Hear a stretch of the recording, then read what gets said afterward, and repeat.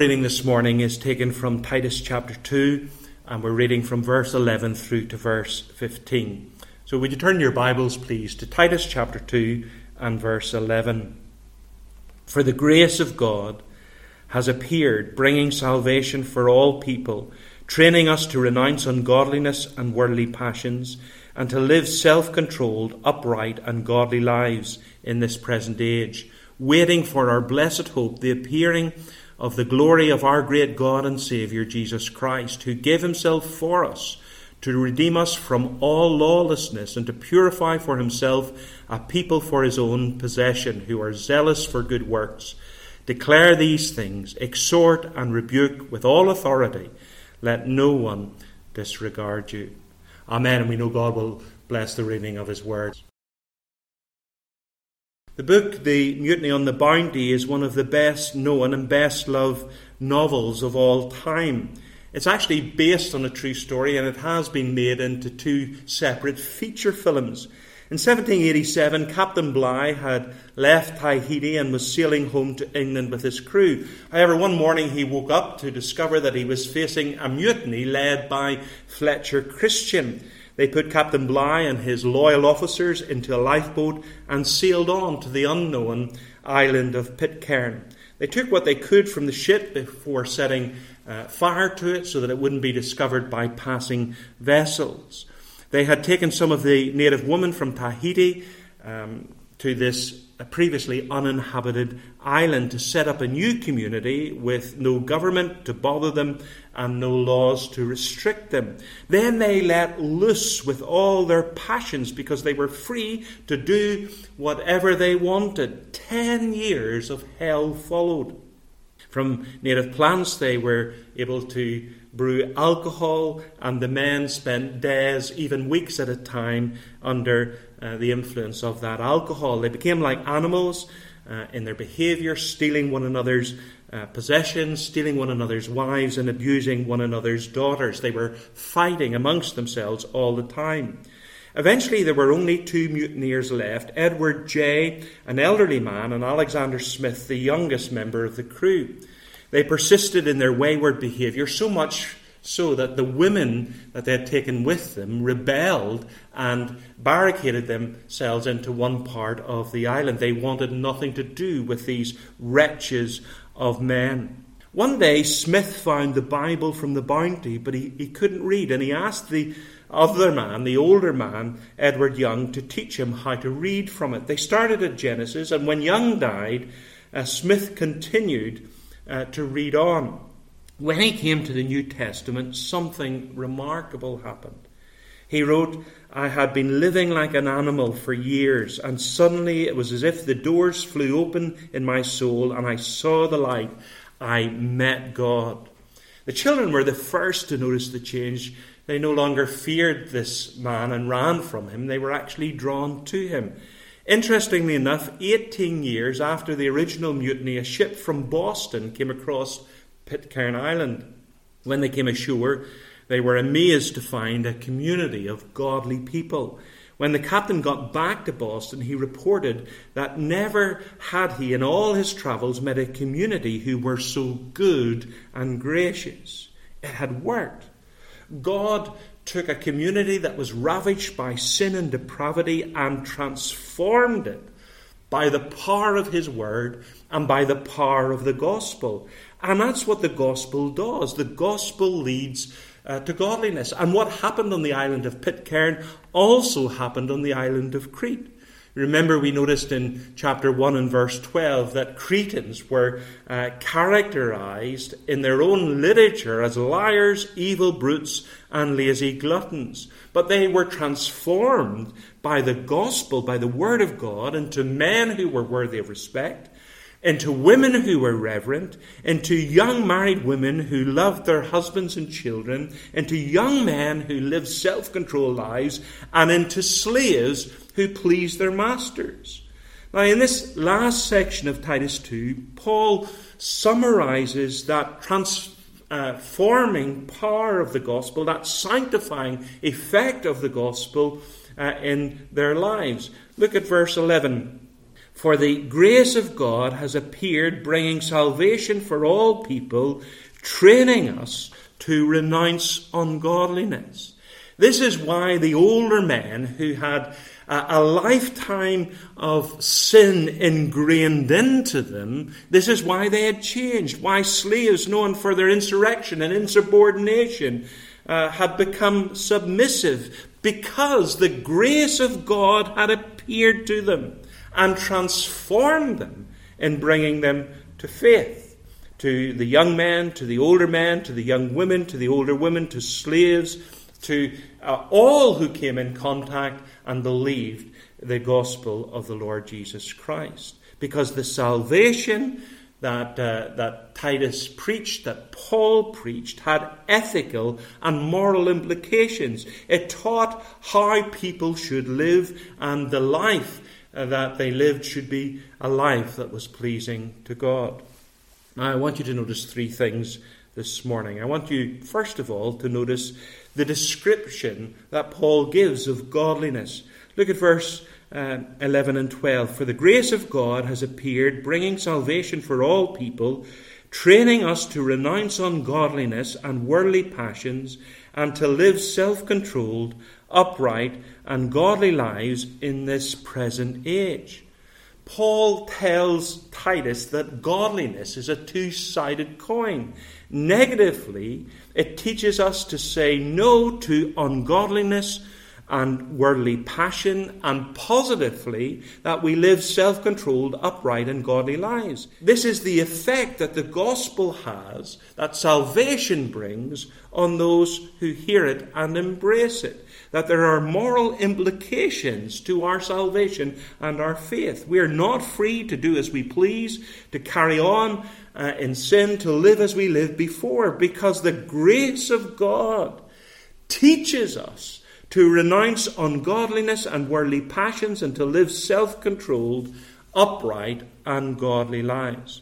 Now let's look at those two things. First of all, the turning from sinfulness on the one hand, and the turning to holiness on the other. Paul says, first of all, we must turn from sinfulness. Look at verse 12, teaching us to renounce ungodliness and worldly passions. We, as Christians, are not immune to temptations, but when faced with them, we must renounce them. We make a moral choice. The NIV, I think, is more direct in its translation. It says, it teaches us to say no. We make a deliberate negative response to those temptations. Young people who have professed as children and they're going to school, and all their school friends just get on well together. They have lots of non-Christian friends. But as they get into their mid-teens, they begin to face moral choices that they never faced before. Their friends are beginning to go places and do things that they didn't do when they were younger. And that Christian young person faces a choice. Am I going to say no to ungodliness? Am I prepared to be different, to be distinctive, to resist the pull and the pressure of my friends, to conform to an ungodly and a worldly pattern of behavior? Well, the gospel teaches them to say no to ungodliness and worldly passions. And here is a young man growing up, and suddenly, as a teenager, he finds himself facing temptations that he never faced before. His face is erupting, his hormones are raging, and sexually he is struggling. And he finds himself almost compulsively drawn to pornography, to pornographic images on his phone or on his computer. But as he reaches out for that phone, as he clicks with the mouse on that particular site, the gospel teaches him to say no to ungodliness and worldly passions. Or here is a young girl, and she's growing up in the church, and there are no Christian boys her age in that church. And she would desperately love the companionship of a boyfriend. She longs to be married and have a family of her own. But the Bible says, do not be yoked together with unbelievers, for what do righteousness and wickedness have in common? Or what fellowship can light have with darkness? And she knows that there is this prohibition in the Word of God in her dating and eventually marrying a non-Christian.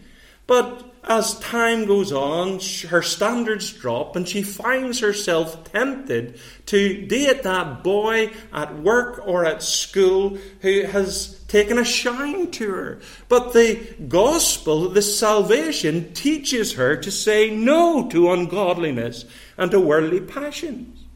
And there's an older man, his family have grown up, and he's still wrestling with the very same temptations that he wrestled with as a teenager. And in work, he becomes conscious that he's getting on rather well with a female colleague.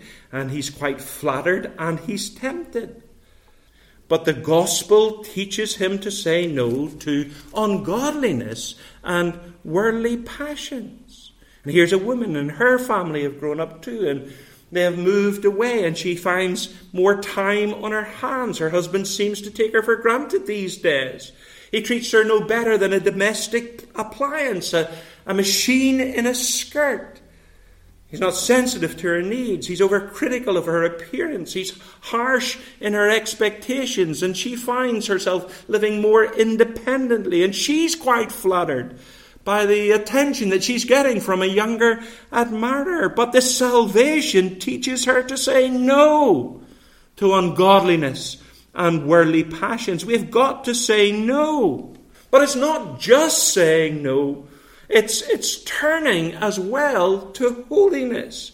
That, as verse 12 continues, that we say no to ungodliness and worldly passions, but we live self-controlled, upright, and godly lives.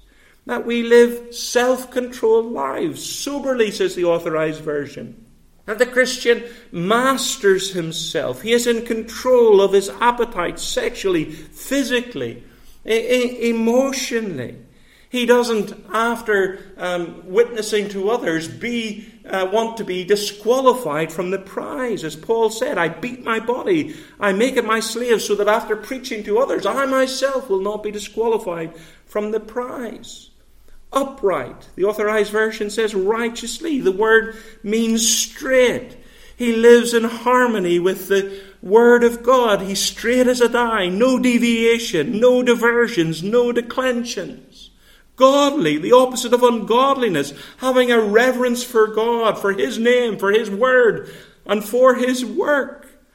Now I want to ask you this morning, are you still saying no to ungodliness and worldly passions? And are you living a self-controlled, upright, and godly life? The Christian life is a life of moral choices.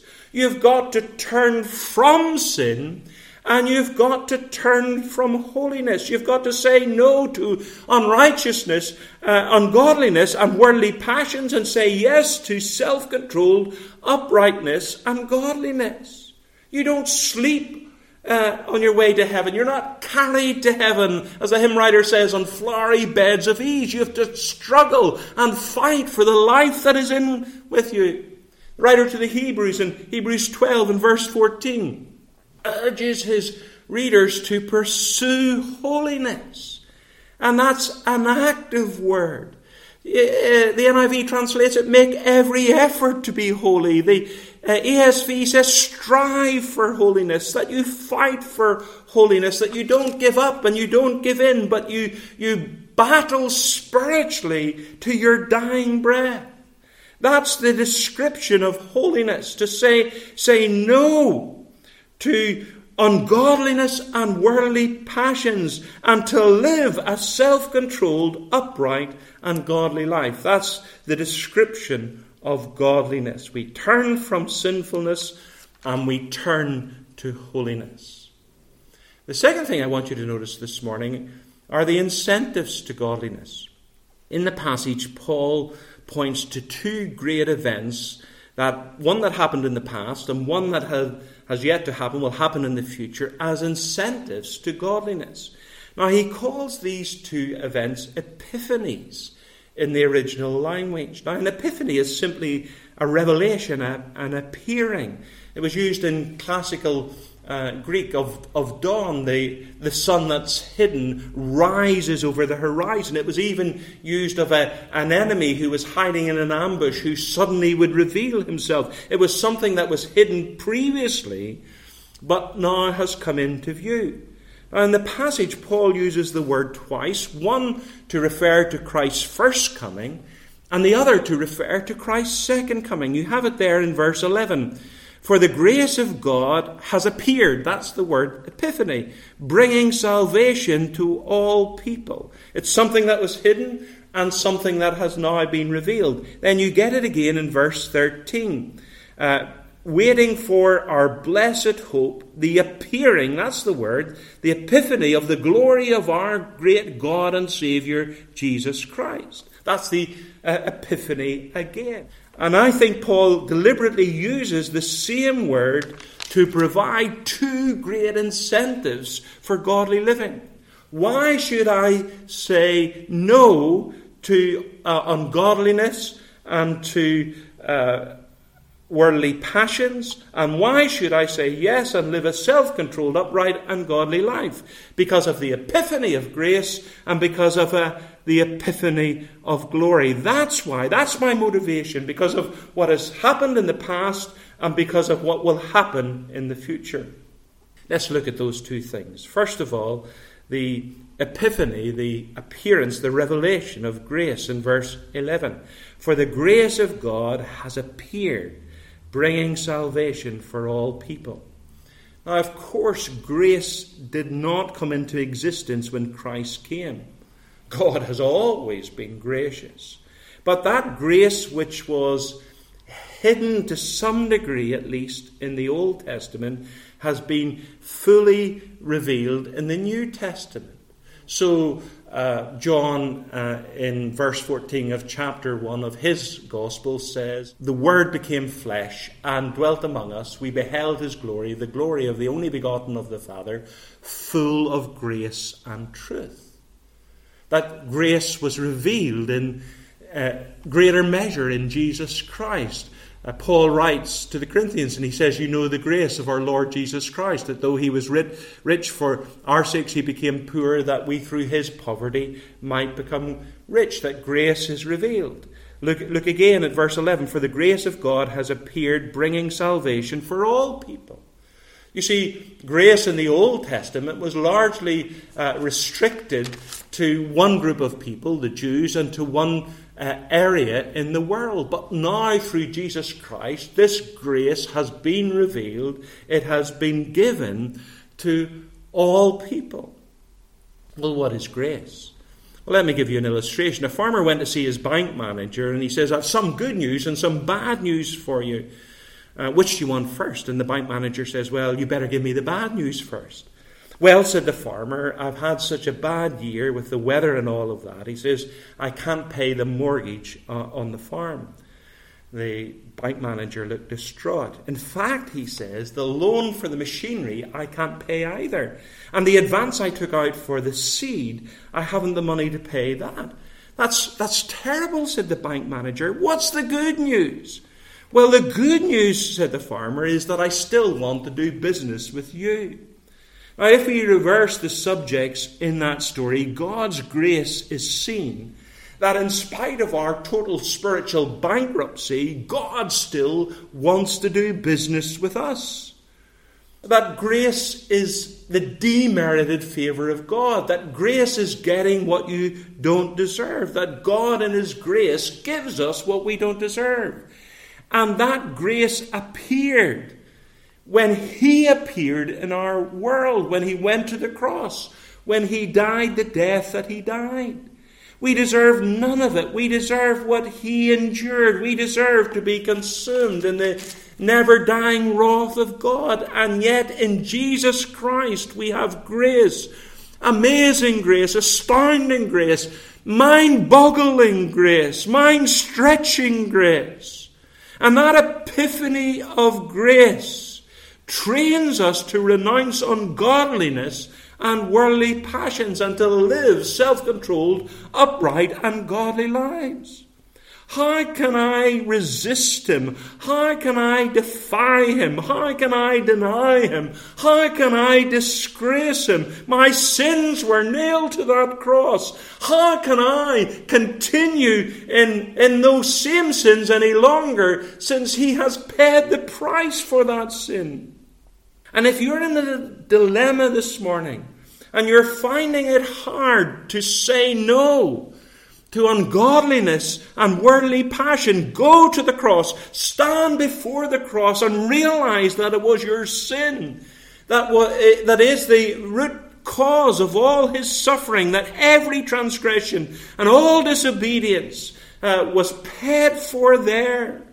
How can you continue to live in a worldly way, indulging worldly passions?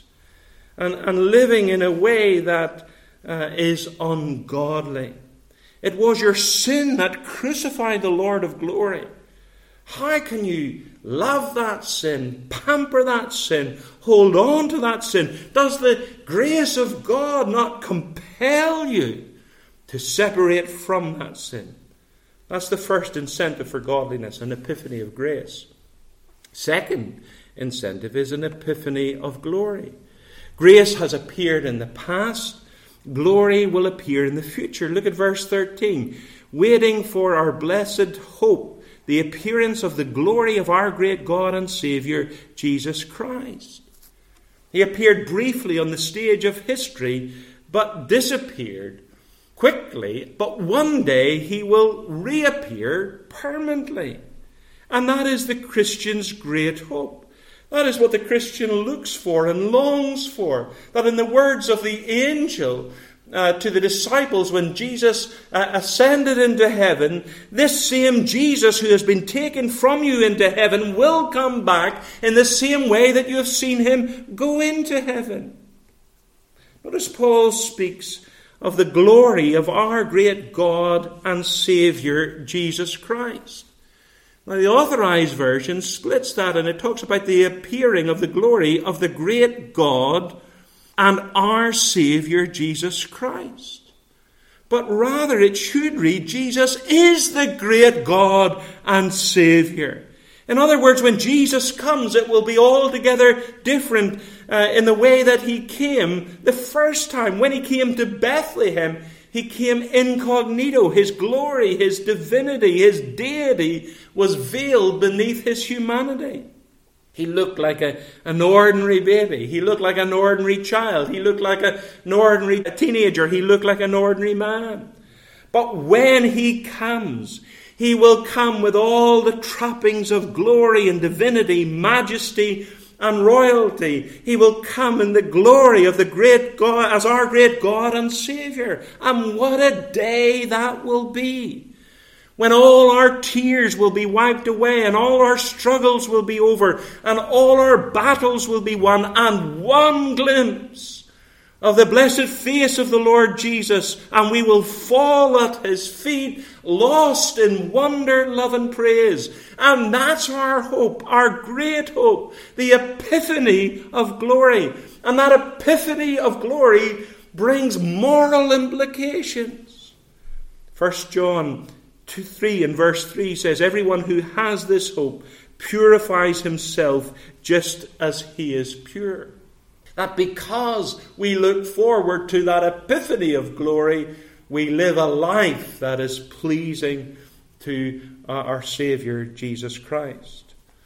John Hooper, a bishop in the Church of England, was martyred in 1555. He was brought back to Gloucester to be burned at the stake, and a friend accompanied him out to the place where he was to be martyred. And he urged him to renounce his faith and save his life. And so he said to Hooper, he says, life is sweet and death is bitter. To which John Hooper replied, eternal life is more sweet and eternal death is more bitter. The Christian is someone who looks beyond this life to the life that is to come, and in the light of the glorious appearance of our great God and Saviour Jesus Christ, he moderates, he molds his behaviour in the light of that appearance. So here are two great incentives for godly living: the epiphany of grace, the appearing of grace, and the epiphany of glory, the appearing of glory. One looking back and one looking forward. Imagine for a moment that you were out swimming and you got into trouble in the sea. Your swimming isn't good and you're at risk of drowning, and someone dives in, a lifeguard, to save you, and he pulls you to a pontoon, to a little platform, saves you and says, look, wait on this platform, this raft, until I come back for you. I've others to save. Well, the last thing that you're going to do is, oh, that's fine. While you're away, I'll go for a swim. You're not going to go back into the water from which you have been rescued. You stay on that raft until he comes for the final rescue and takes you back to shore. Now that's what Paul is saying. He has saved you by his grace. Why go back into sin? He has asked you to wait for glory. Why go back into the world? It's unthinkable, it's incongruous, it's inconsistent that a Christian wants to go back into that from which he has been saved. It's like the Israelites saying to Moses that they wanted to go back to Egypt. See, here then are the incentives for godliness. The epiphany of grace, verse 11. For the grace of God has appeared, bringing salvation for all people. And then the epiphany of glory, waiting for our blessed hope, the appearing of the glory of our great God and Saviour, Jesus Christ. So we have the description of godliness, the incentives to godliness, and then finally the importance for godliness. Look at verse 14. Who gave himself for us to redeem us from all lawlessness and to purify for himself a people for his own possession who are zealous for good works. Jesus gave himself to redeem us. Now we've looked at that word recently, and redeem means to buy back at a price. And the price of our redemption was the blood of God's own Son, the Lord Jesus Christ. Peter writes and says, you were not redeemed with perishable things such as silver and gold, but with the precious blood of Christ, a lamb without blemish or defect. So we have been redeemed. But also in that word is the idea of being set free. So in the Old Testament, God redeemed his people out of slavery in Egypt. They were set free from the bondage that they had endured. And then in the New Testament, the word was used of the slave market, where the slave is set free when a payment is made. So in today's language, you redeem a mortgage. When you redeem that mortgage, the deeds are released. The deeds are set free. If you ever have to leave goods into a pawnbroker, when you pay the price of redemption, those goods are set free. They're handed over to you. So there's this added meaning of liberation, of setting free, that the price has been paid in order to liberate us. Now look at verse 14 again. Who gave himself to redeem us from. Now that's a crucial word in the text. From all lawlessness, and to purify for himself a people for his own possession who are zealous for good works. That our great Redeemer comes and he pays the price of our redemption, but he sets us free from sin. That we were once chained to sin. We were once bound to sin. All we could do was sin. But in this redemption, we are set free from the shackles of sin. That's what Wesley meant when he said he breaks the power of cancelled sin. He sets the prisoner free. Notice our text again. We're told there that he has redeemed us from all lawlessness, and to purify for himself a people for his own possession who are zealous for good works. That we are liberated from the shackles of sin, and now we can live a life that is pleasing to Him. We've been set free from lawlessness, and now we can be zealous for good works, that we can give ourselves to good works, that we can live that life that is pleasing to God. We can say no to ungodliness and worldly passions, and we can say yes to living self-controlled, upright, and godly lives. That actually this saying no to ungodliness and this embracing of godliness is the mark of saving faith. It's a consequence of our redemption. That it's living fish that swim upstream, that swim against the tide. It's dead fish that go with the flow and are carried downstream with the water. That actually this struggle for sin, this struggle against sin, this battle for godliness is evidence of saving faith. That God in our redemption loosens us from those worldly passions, from lawlessness, and makes us a people created for good works, as Paul tells the Ephesians. For by grace are you saved through faith, and this not of yourselves, it is the gift of God, not by works, so that no one can boast. That we are His workmanship, created for good works that God has prepared in advance for us to do. So you see this saying no to ungodliness and this saying yes to living a self-controlled, upright and godly life is the very evidence of redemption, the very evidence of saving faith, because He gave Himself to redeem us from all lawlessness, to purify a people for His own possession who are zealous, who give themselves to good work. And that's so crucially important, that the person who lives indifferently to the demands of Scripture, who conforms his life to the pattern of the world, that person has no grounds of assurance whatsoever, because the very battle and resistance that we display when facing temptation is in itself evidence of true saving faith. You know, sometimes the devil comes, who's the great accuser of the brethren, and he tells us that we can't be Christians because of these struggles with sin. But that very struggle is the evidence of our redemption. That very battle is evidence of our salvation. And that's what makes godliness so important, that godliness is the fruit of faith. That the root of faith manifests itself in the fruit of godliness.